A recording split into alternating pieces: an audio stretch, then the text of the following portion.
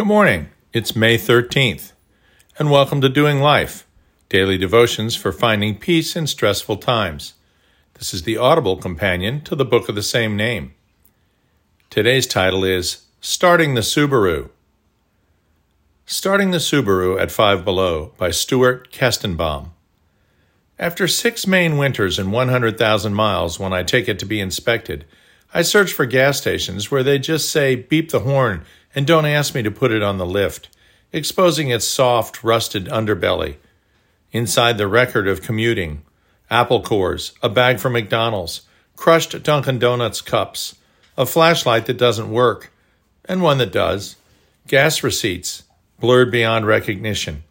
Fingertips numb, nose hair frozen. I pump the accelerator and turn the key.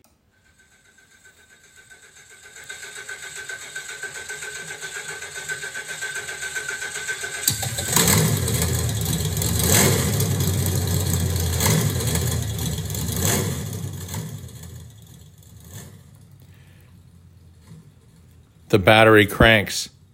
The engine gives 2 or 3 low groans and starts. My God, it starts.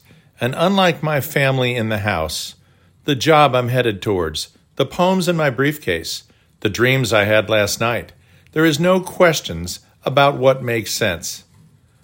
White exhaust billowing from the tailpipe, heater blowing, this car is going to move me. It's going to take me places. Ever had a day where you just can't have one more thing go wrong? One thing after another, and often one thing exactly at the same time as another just doesn't work. It, or maybe they, just didn't do their job, and as a consequence, your life just got a little harder. You feel like the camel just waiting for that last spine-crushing straw that will finally break your back. I'm having a day like that today, but I'm using lunch to write down these thoughts.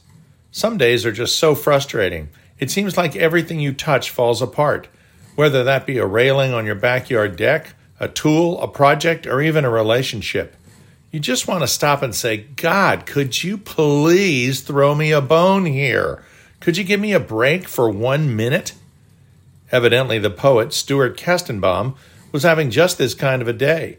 He just couldn't make sense of his family, his job, the poems he'd written, or even the dreams he'd had. But through all that emotional and intellectual turmoil, he could rely on one thing, that old Subaru. It started just like it always did, and it got him from point A to point B. Just about everybody in Maine owns a Subaru, just like we noted when visiting Montana. Even my nephew, who lives in Blue Hill, owns a Subaru. So maybe they will forgive me when I draw this analogy.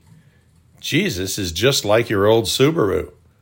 Okay, at least someone reading this will think it blasphemy, but what I mean is this. When you're down in the dumps, when you're disheartened, discouraged, frustrated, exhausted, and maybe even scared, your Savior is right there with you.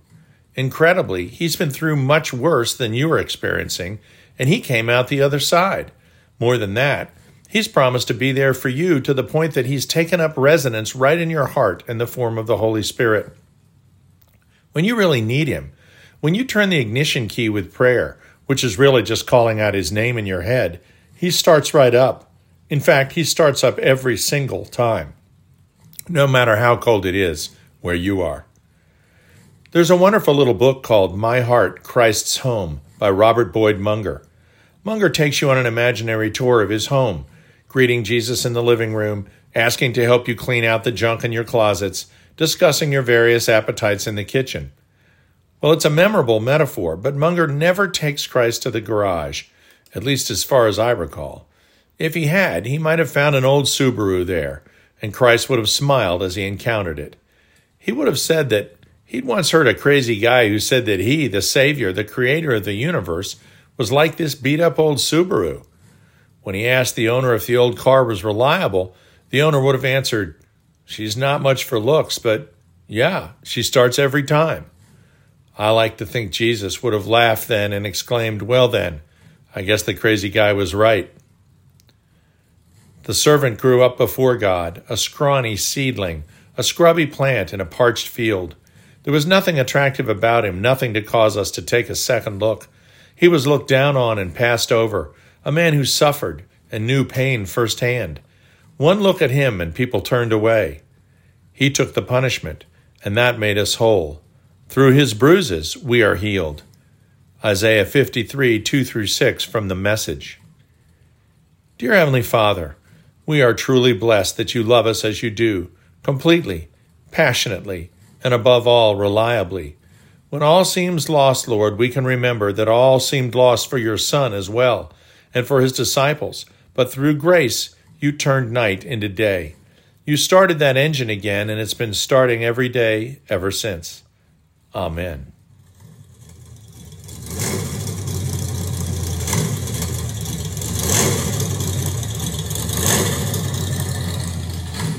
We'll see you tomorrow.